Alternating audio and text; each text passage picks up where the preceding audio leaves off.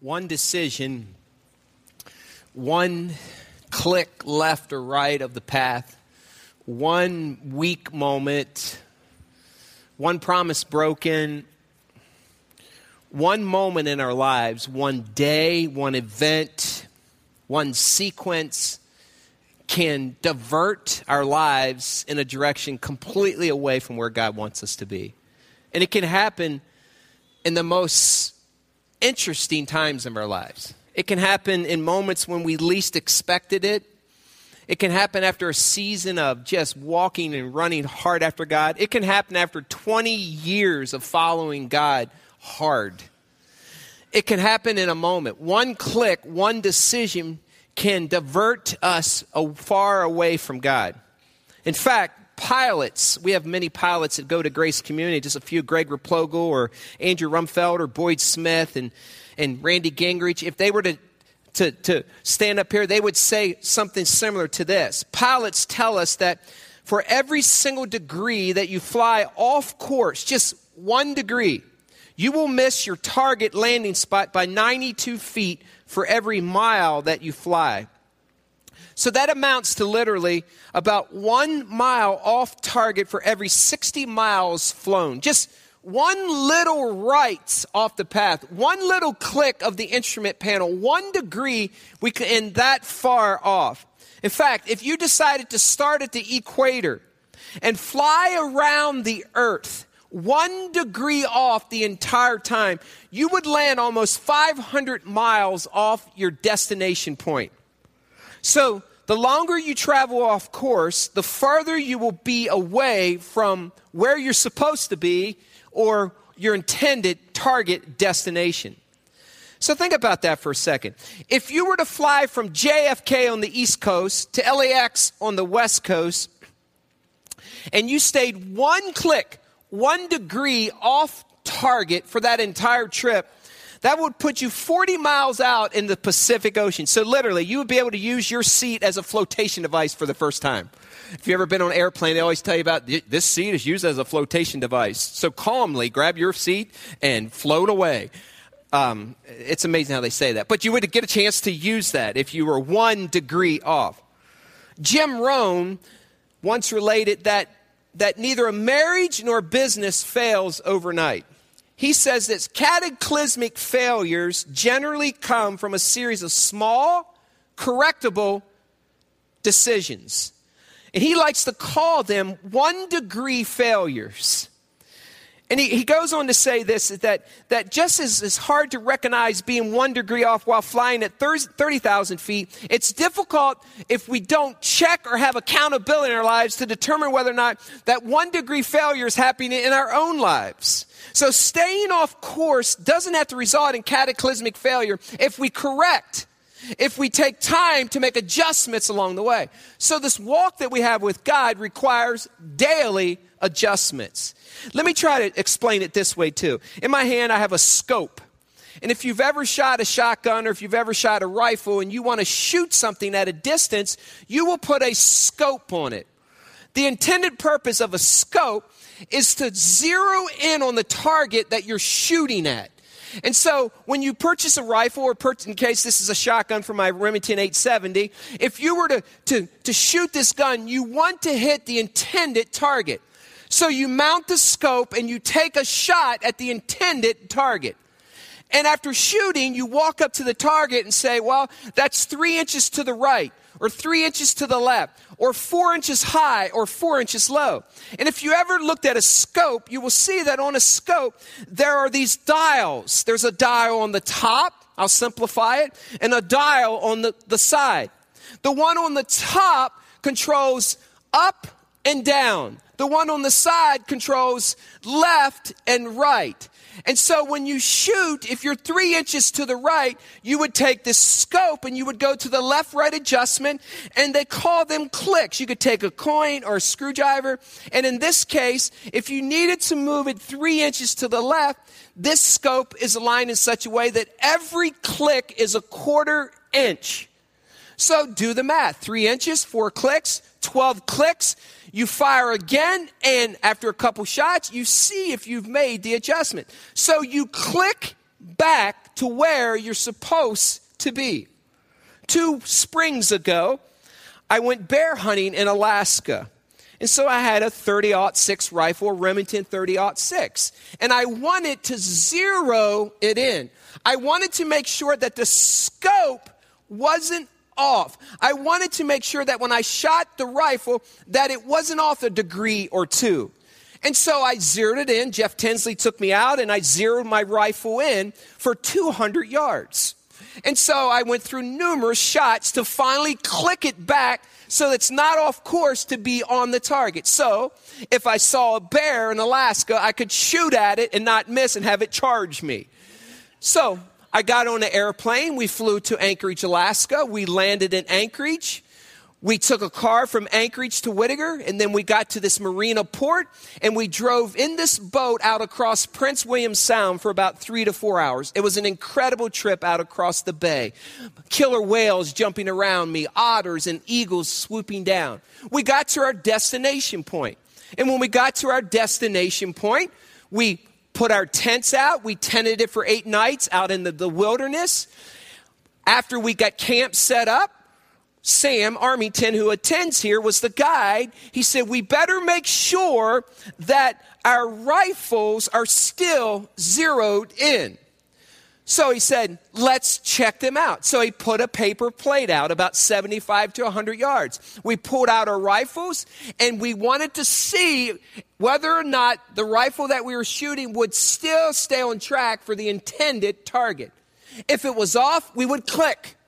If it was up or down, we would click left or right. I fired a shot, and it was on target. The reason we did that is because we put our guns in cases and put them into the bottom of this jet plane as we flew. And along the way, it got bumpy. It would have been real easy for our scopes to get bumped, for our scopes to no longer be correct or zeroed in. And then we put them in the boats, and we traveled out across the Prince William Sound Bay. And so we did that so that if needed to be, we would recalculate our scopes. So each day we would get in a boat, and we would spot and stalk. You would get in a boat, and you would look for black bears on the side of the mountains. So day after day, we'd get out, and we would scope the shorelines looking for black bear. Once you see a black bear, you take the boat to the shore, and you stalk a black bear. Now, you want to make sure that your rifle is zeroed in when you shoot at a bear. You don't have an angry bear coming back at you. One of the evenings, after about 4 days of hunting there, we decided just to go and do some steel hunting up in the mountains. Along the shorelines, I sat down behind a tree.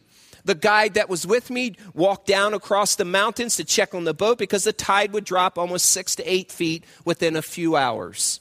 So he went to check to make sure that the boat wasn't beached. While I was there, they instructed that sometimes you're hunting, and when you're there, bears just appear like ghosts. You're looking, and there they are. I was seated against a tree. It was one of the evenings. I had my rifle beside me on a bipod, laying right beside me. I was looking to my left, and I looked to my right, and there it was. A big black bear had worked its way into this meadow area, and it wanted to get some fresh water to drink from. The water that was around us was salt water. So I grabbed my rifle that still had the bipod open on it, and I picked it up and was going to try to do a free hand shot. Wisdom ran through my mind. Jim, you just flew this many miles. Jim, you might not ever get another chance to shoot at a bear. Jim, if you miss or wound, bear come get you. So I thought in my mind, I better make sure that I can hit this bear. So I calmly laid my rifle back down, crawled over to when it was on a bipod, kept my eye on the bear, it was about 200 yards away, and zeroed in, hoping that my scope was still zeroed in. I slowly pulled the trigger off, aimed at the bear, rolled it over. Make a long story short, I killed the bear. He's now in our office, hanging over top of the computer, and every time Ann looks at it, there it is, waiting on her. All that to say this. I needed to make the necessary adjustments to my scope so that it wasn't off 1 degree, so that it wasn't up 1 degree or down 1 degree. I needed to make sure that it was zeroed in. And so you have to adjust your scope.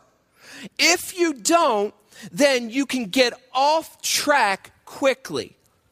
I'm about to show you in the book of Judges a person who made one little click to the right, one little click to the left, whose destination was intended for that, but ended up way out here because they didn't make some midlife adjustments. Grab your Bibles and turn to the book of Judges. Judges chapter 13. And if you need a Bible, hold your hand up. Our ushers will be glad to put one in your hand. But turn to Judges chapter 13. And we're going to read verses 1 to 5. Judges chapter 13, verses 1 to 5. If you need a Bible, hold your hand up. Ushers will be glad. Stand with me and we'll read this together. Let me also say this. I'll be reading from the new NIV. And if you're a smartphone holder or an iPad and you have Bible on your computer, over the past couple months, your NIV 1984 was removed and it was replaced with the new NIV. And so that's the NIV I'll be reading for. So for you that have been following along for the last 6 to 8 weeks, and you're like, man, this is different, you're going to be saying, yeah. For the rest of you who haven't made that adjustment, hold on. Maybe one day you'll move on to make this adjustment. The Bible you had is a good one, but I don't want to become that person who became like the King James only and now become the NIV only, 84. This is a great version, and we're going to read it today. Judges chapter 13, verses 1 through 5. Let's read this. Again, the Israelites did evil in the eyes of the Lord. So the Lord delivered them into the hands of the Philistines for 40 years. A certain man of Zorah named Manoah from the clan of the Danites had a wife who was childless, unable to give birth.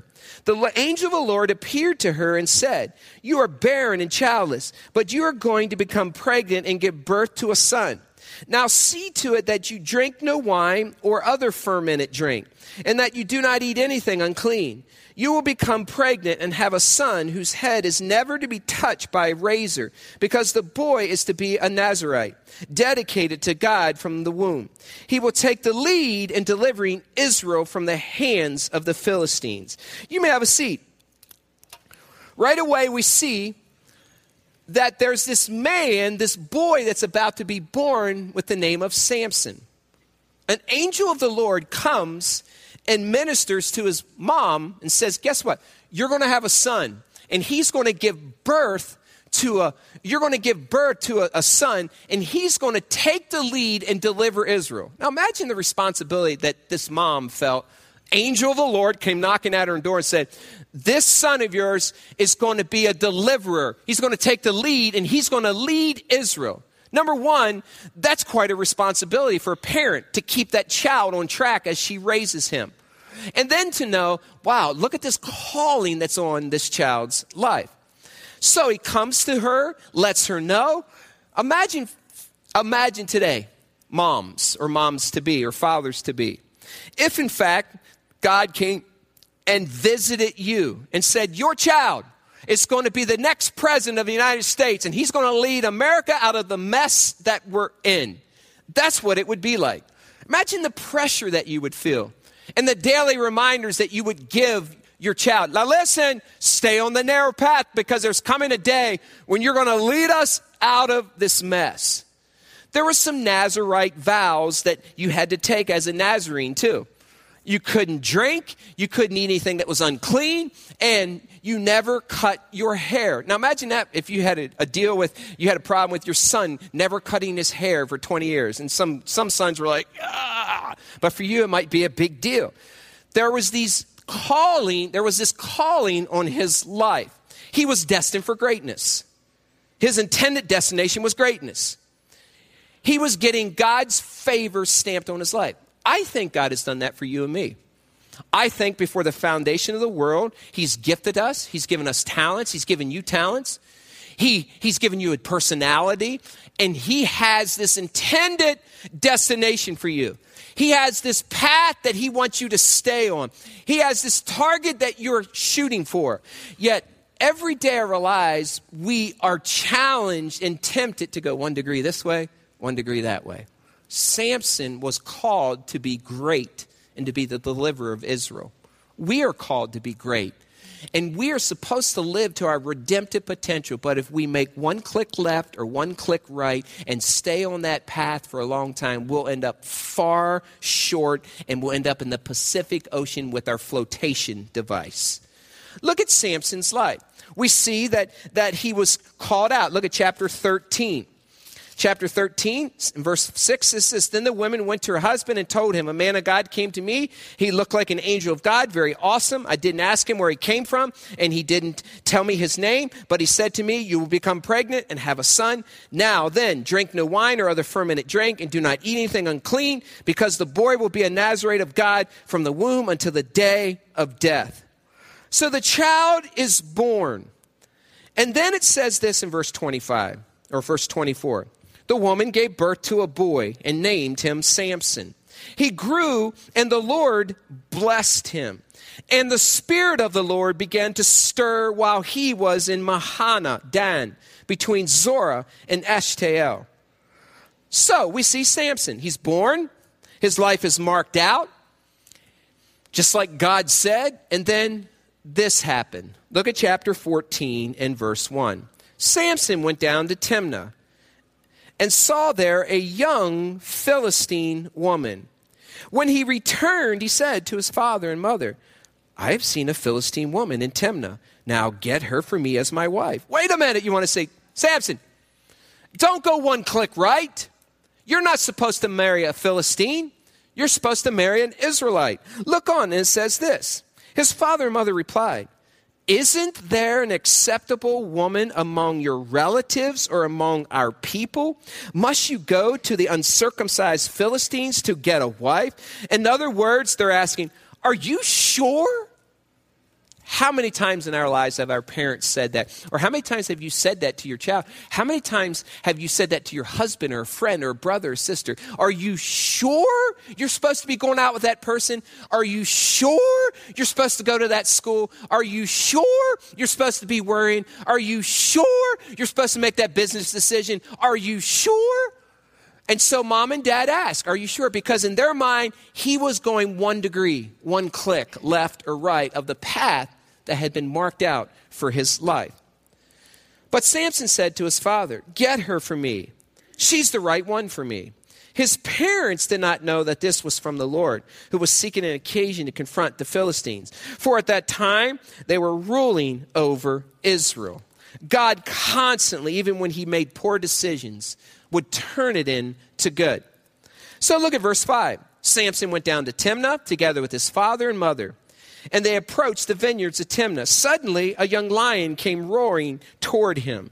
The Spirit of the Lord came powerfully upon him, so that he tore the lion apart with his bare hands, as he might have torn a young goat.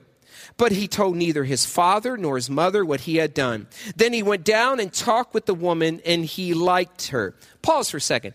When's the last time you've ever heard of anyone grabbing a lion that wasn't in a zoo, grabbing with the bare hands, catching it, and tearing it into pieces? This was strong man, really strong man.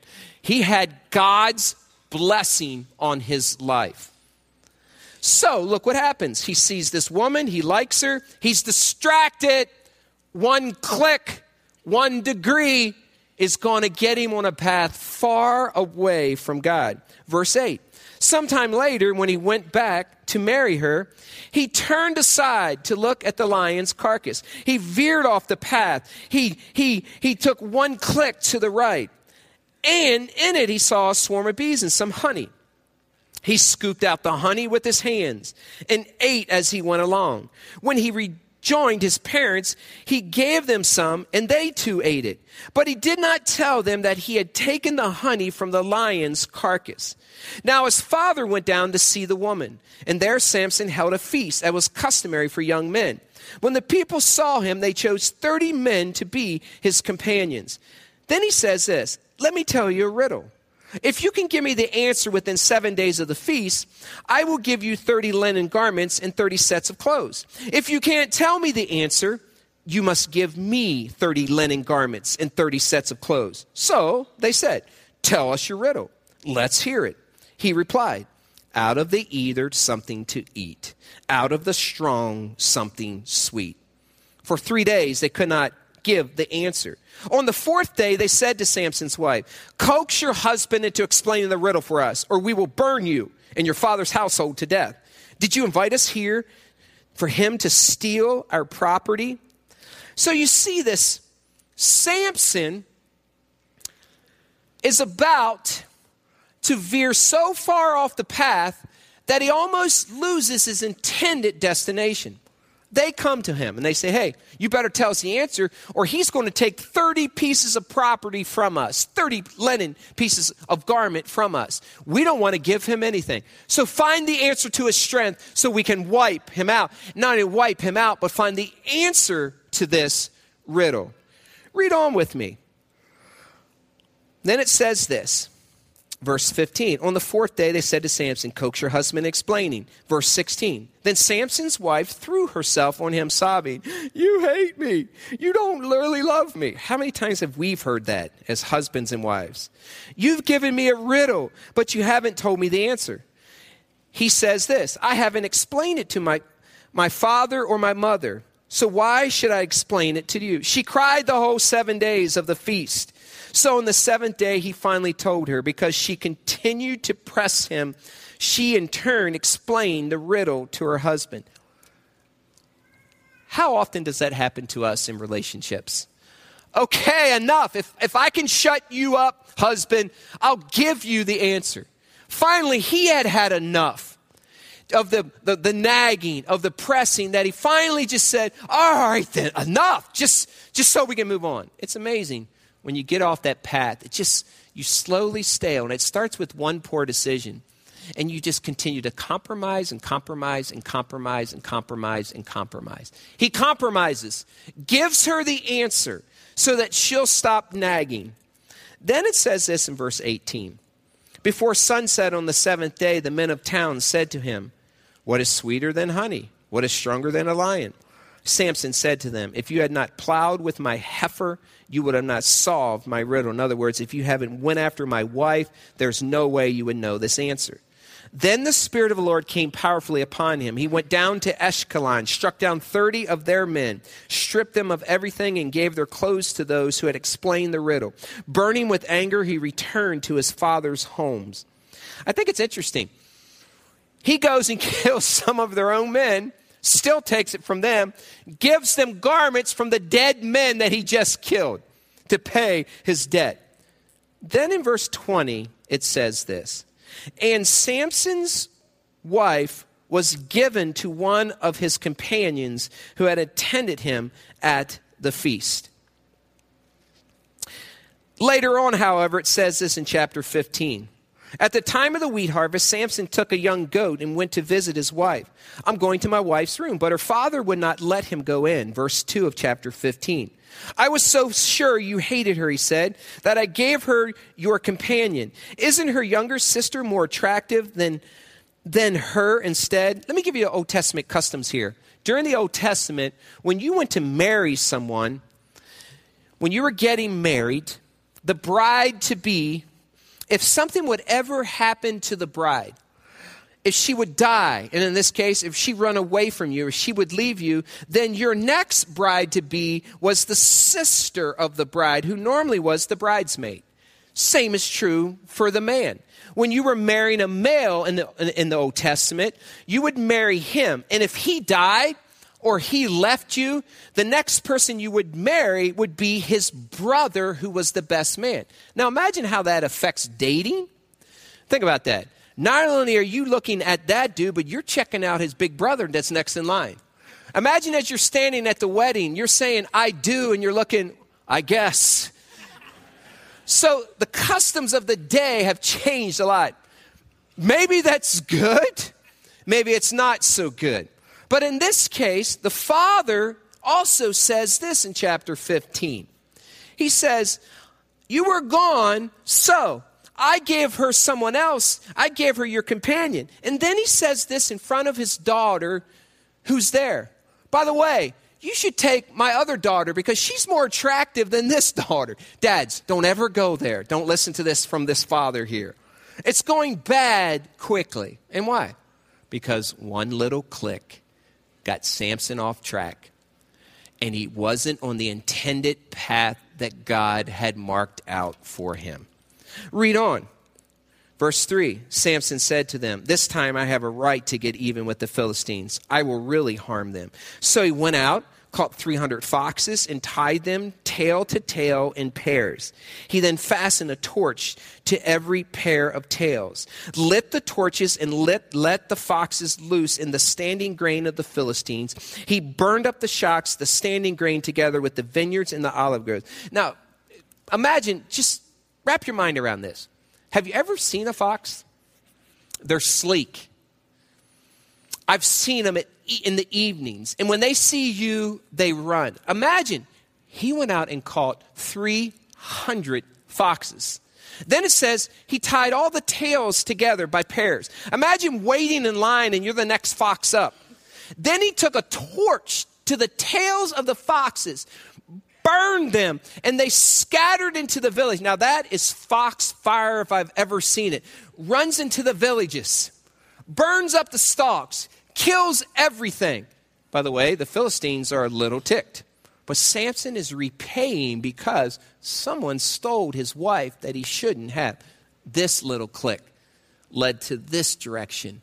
And it led to a path that Samson was far, far, far away. Compromising after compromising after compromising decision. Then it says this, verse 6. When the Philistines asked, "Who did this?" they were told, "Samson, the Timnanite's son-in-law, because his wife was given to his companion." So the Philistines went up and burned her and her father to death. They died. Samson said to them, "Since you've acted like this, I swear that I won't stop until I get revenge on you." He attacked them viciously and slaughtered many of them. Then he went down and stayed in a cave in the rock. He kills 1,000 of them. And then it says this in verse 18. Because he was thirsty, he cried out to the Lord, "You have given your servant this great victory. Must I now die of thirst and fall into the hands of the uncircumcised?" Then God opened up the hollow place in Lehi, and water came out of it. When Samson drank, his strength returned, and he revived. So the spring was called En Hakor, and it's still there in Lehi. Then it says this, Samson led Israel for 20 years in the days of the Philistines. I find it interesting here that somewhere after these poor decisions that he was making, this path that he was way off path, he corrected, he recalculated. Because the text doesn't say anything more than he led Israel for 20 years. At some point, he recognized the error in his path and he came back to God.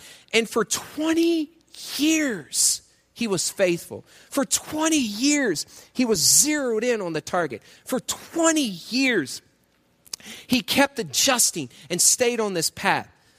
He lived up to his redemptive potential. He lived out his calling for 20 years. I wish we could end right here. I wish we could just stop and say, praise God, through whom all blessings flow. He finally got it. But it doesn't happen that way. Because in verse 16, or chapter 16, in verse 1, it says this. One day, Samson went to Gaza, where he saw a prostitute. He went in to spend the night with her. All it takes is one look. All it takes is one glance. All it takes is one decision. 20 years of faithfulness. 20 years. And then text says, one click, one day. He noticed the prostitute. And he stared. And his desire of the flesh for sensuality got the best of him, and he went in and slept with this prostitute. And you want to say, Samson, no! No! One look. And all it takes is one poor decision to get us off course. The second look can short circuit your destination. His physical strength, Samson's physical strength, was unmatched by anyone except by his moral weakness for sensuality. As strong as he was physically, he was just as weak when he looked at women, and it got the best of him. Every great man and woman has a weakness that can destroy something if left unaccounted for. By the way, what's yours? For some, it might be power. For some, it might be an accomplishment. For some, I need that possession. For some, it might be anxiety or worry. For some, it might be gluttony. For some, it might be that next thrill. We need accountability to bump us back, to say, no, get back. We need someone to speak into our lives that says, do you realize that you've been making these decisions for 10 years? Do you realize that you used to be out here, but you're over here? Because once you get on that path, just like the pilot said, you start traveling and it doesn't seem so bad. You kind of get used to it. You quench the Spirit of God who's been coming after you. You just keep shooting water on it and you just keep dousing it and you become dull, literally to the conviction of God. And before you know it, you become the very worst version of yourself. It doesn't happen in one night. It's all those little decisions and justification. And here's how it goes. You go down this path and make this choice. And after a while, everyone else around you kind of says, well, that's just who they are. We'll just accept them for that. And you justify and justify and justify and justify instead of saying, God, I repent and I come back. I need to click my scope back or I will miss the target. Samson is far off. So they want to attack him. And so look at verse 3. They want to attack him at night. Verse 2 says, the people of Gaza were told, Samson is here. He's with the prostitute. So they surrounded the place and lay in wait for him all night at the city gate. They made no move during the night, saying, at dawn, we'll kill him. But Samson lay there only until the middle of the night. Then he got up, took hold of the doors of the city gate, together with the two posts, and tore them loose, bar and all. He lifted them to his shoulders and carried them to the top of the hill that faces Hebron. Now just pause for a second, just wrap your mind around this. If you're those guys that are going to attack Samson, it says that they were hiding at the city gate, and they were going to attack at dawn when he was fast asleep. Because we're going to soon see that he was a deep sleeper. But he wakes up in the middle of the night. He goes, it says, to the city gate. Guess who was behind the city gate? The Philistines. He yanks the post, it says, pulls them right out of the ground, takes the gate. Scholars who are a lot taller than me said the normal weight of a city gate was 1,000 pounds. Picks up the city gate and the post, carries it, and it says he takes it top to the Mount of Hebron, which archaeologists and people who are good at geography say that was 20 miles. He walked almost 20 miles with 1,000 pounds. Now, back up a second. If you're one of those guys that said, I'll get him, I'll show him who he is. Imagine seeing Hulk walking out. Imagine the fear it sent through them as they watched this mammoth, strong, superhero, God-blessed man take the city gates and carry them away. 20 years, he had long victory. He probably felt indestructible. Verse 5. The rulers of the Philistines went to her and said, see if you can lure him into showing you the secret of his great strength and how we can overpower him so we can tie him up and subdue him. Each one of us will give you 1,100 shekels of silver. Let me put that in context. A normal woman during this time made 10 shekels a year. They said, we'll give you 1,100 shekels. Put it in the context of this. If you made $30,000 in a year, that would bump you up to $30 million. So think about this for her. That was a year's wage woman, and now she was going to move from 10 to 1,100, from 30, literally, to 30 million. This was vested interest on her behalf to find out where his strength came from. Samson is totally distracted, and so fatal distraction numb your spiritual senses.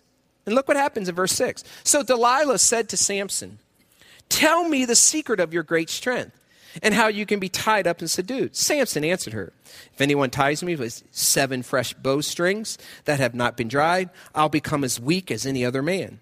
Then the rulers of the Philistines brought her 7 fresh bowstrings from the Jerusalem Ace hardware that had not been dried, and she tied him with them. With men hidden in the room, she called to him. When I read this, I always ask the question, how come he didn't see the dudes that were hiding in the room? By the way, you come into my bedroom and you think you're going to sneak in, I find you, and it won't be good. And the same, and I think about this, like, Samson, are you that much of a deep sleeper that you don't know that there's dudes in your closet hanging out in the master bedroom below your bed? Anyhow, he must have been a deep sleeper. Then it says this, with men hidden in the room, she called to him, Samson, the Philistines are upon you. But he snapped the bowstrings as easily as a piece of string snaps when it comes close to a flame.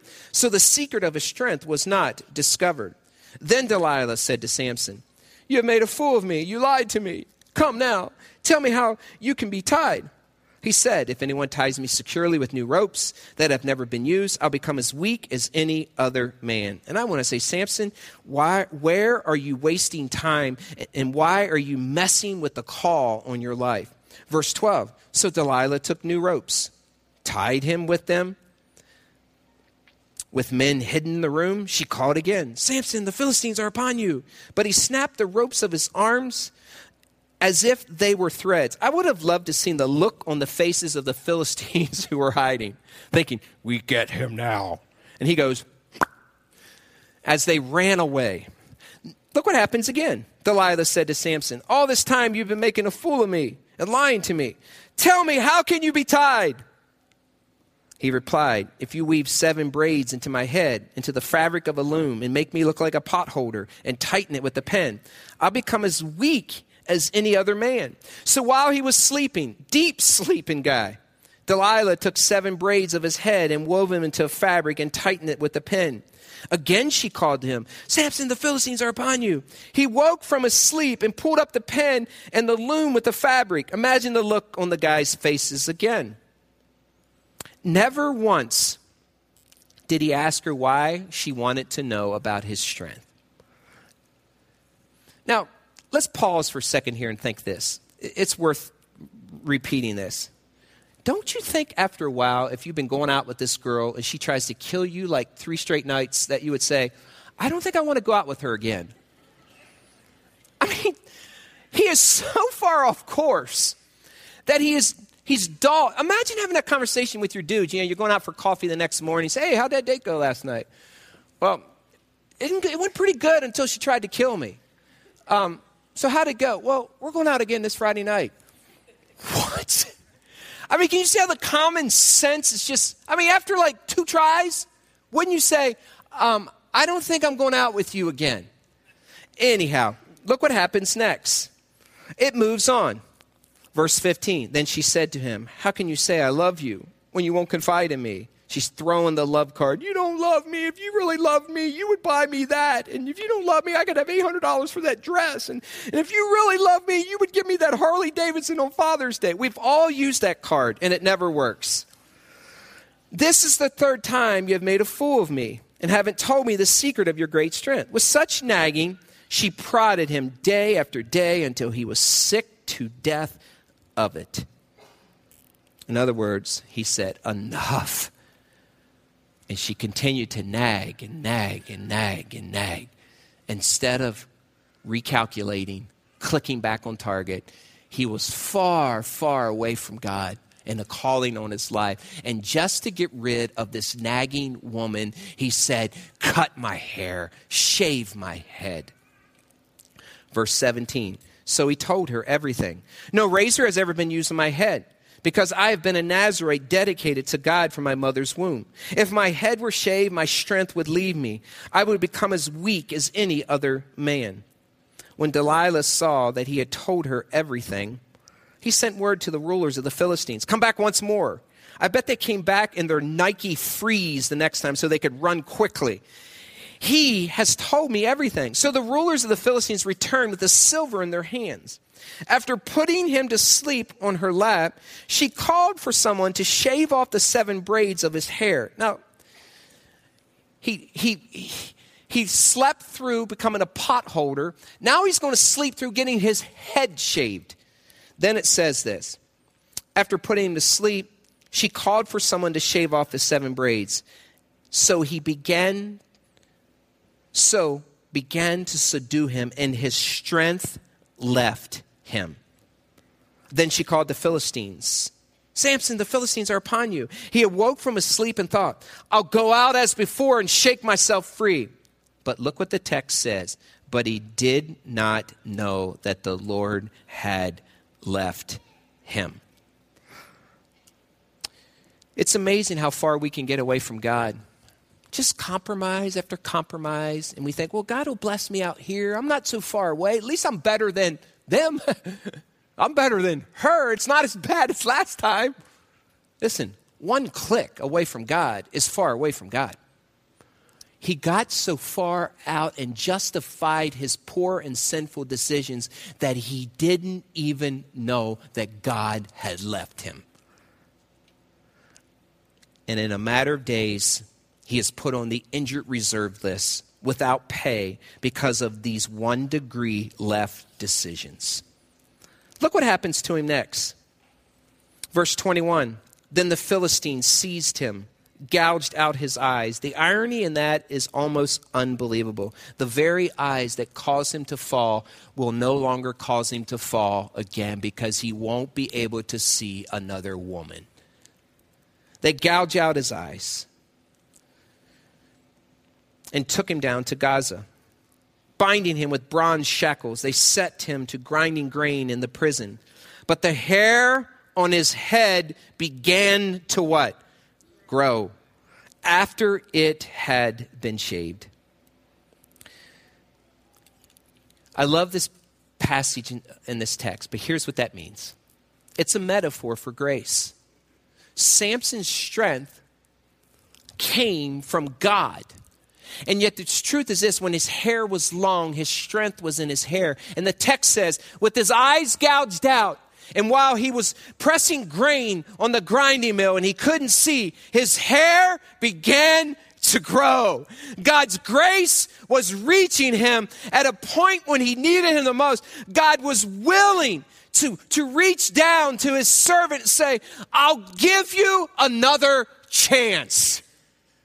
Our God is a God of grace. God was saying, you might be sidelined, but I still love you. And a second chance is on the way. So his hair begins to grow. And then in verse 23, it says this.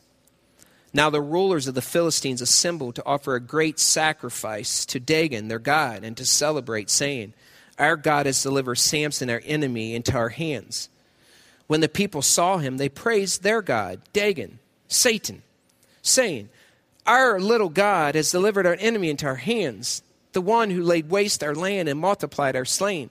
While they were in high spirits, drinking and celebrating, they shouted, bring out Samson to entertain us. So they called Samson out of the prison, and he performed for them.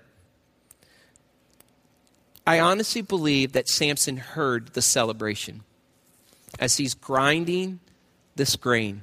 He could hear the Philistines saying, look what our God did. Our God beat his God. And it ticks me off when I see that happen. When I see a post or a tweet, when I read something on Frontline News on the internet or the newspaper, when I see where someone for 20 years ran faithful for God is now off here, and then the enemy gets to celebrate. And not only that, they are making sport of Samson. They say, bring out Samson, bring out Hawkman. Let's let him lift some weights. Let's make fun of their God. There's nothing that ticks me off more when we let the enemy win in our lives. And I know it broke the heart of our God. And it does for him when we let the enemy make sport of us. because we veered off the path and we just need bumped back. God extends some grace to Samson. So they're celebrating. They're not saying Yahweh. They're celebrating Dagon. Our God is better than Yahweh. And then it says this little phrase in verse 25. When they stood him among the pillars. My paraphrase would be this. That's not a good place to put a man by the name of Samson with his hair growing back between two pillars. And a man who now was given a second chance of grace from our God. Look what happens next. Samson said to the servant who held his hand, put me where I can feel the pillars that support the temple so that I may lean against them. Now the temple was crowded with men and women. All the rulers of the Philistines were there. And on the roof were about 3,000 men and women watching Samson perform, watching Satan making sport of him. Then Samson prayed to the Lord, Sovereign Lord, I'm sorry. Please forgive me. Remember me. I blew it. I'm asking for your mercy and grace. Please, God, strengthen me just once more. And let me with one blow get revenge on the Philistines for my 2 eyes. Let me just say this today to you. I don't care how far off the path you might be. It might just be that first step last night. It might be you've taken 3 or 4 or 5 or 6 or 7, and you might be full blown away, sin away from God. God says this, if we repent of our sin, he has so much grace that he'll say, come here, child. Even if it's the 50th, the 100th time, come on back. Our God is a God of second and third and fourth chances. And in this case, God does not or will not abandon his flawed servant when they become broken and contrite before him. He wants you to get back up and finish that calling on your life. He wants you to hit that target. He wants to give you a chance to click, click, click, click, click, click, and hit the target again. God never will leave and forsake us, Scripture says, once we are his children. So look what happens. Verse 29, then Samson reached the 2 central pillars on which the temple stood, bracing himself against them, his right hand on one and his left hand on the other. Samson said, let me die with the Philistines. Then he pushed with all his might, and down came the temple on the rulers and all the people in it. Thus he killed many more when he died than when he lived. Then his brothers and his father's whole family went down to get him. They brought him back and buried him between Zorah and Eshtaol in the tomb of Manoah, his father. He had led Israel 20 years. Truth of the matter is this, he did go out in victory because of God's grace. But there's a part of me that says, I wonder how God could have used him. I wonder what could have been done. I wonder how many years God wanted him to lead Israel. Praise God for his grace. Samson just asked for one more day with God. God, let me go out, redeem me. Let me just say this. Our God loves to redeem our messes. In this room and in the link and across the world via the internet are people who call themselves Christ followers. The question is this. Have you veered just one click? Have you made one decision that you're off path? Have you walked away? Are you in a relationship? Are you striving after anxiety and worry instead of trusting God? Are you lacking in integrity and character? Is there these things that all of a sudden you're far away? Are you living with someone that you shouldn't be living with? Are you in a relationship where you're giving yourself away? Are you lying? Are you cheating? What is that thing that somehow you say, well, it's not so bad? When in reality that you could remain on that path of compromise, and there will come a day when you will end up in the Pacific Ocean needing a life flotation device. Listen to me. God says, come back home. I want to use you for what I've created you to be used for. The path marked out for us is clear. It's a straight and narrow path. A path filled with trials and hardships, joy and pain, and sometimes great adversity. Yet the end of this path that God has marked out for us, there's a great reward. And every day, you and I have decisions to make. Click, click, click. So that we finish and remain on the path that God intended for us to finish on. Let me just say this. I suspect in this room and in the link and around the world, if we're really honest with ourselves, we've probably made some decisions that haven't allowed us to run hard after God. We probably compromised just a little bit. And God is saying this, come on back, come on back, come on back, come on back. I'll extend you grace. You will never be who you were supposed to be until you come on back. In each of our services today, we've given people a chance to just come back. It might be something that doesn't seem huge, but listen, sin is sin. Sin causes separation. And it might mean for you today that you have to walk through some pride and say, God, I don't care what people think. I care what you think. And I want to finish with this calling that's on my life in a way that you want me to finish. There's a song that we're about to sing that has these words in it. Lord, I come, I confess. Bowing here, I find my rest. Without you, I fall apart. You're the one that guides my heart. Lord, I need you. Oh, I need you. Every hour I need you. My one defense, my righteousness. Oh God, how I need you. Where sin runs deep, your grace is more. Where grace is found is where you are. And where you are, Lord, I am free. Lord, I need you. Every hour I need you. I encourage you not to leave your venue today until you get it right with God. Don't dare think that God's going to bless a path away from him. And maybe you are like Samson and you haven't realized that God has left you.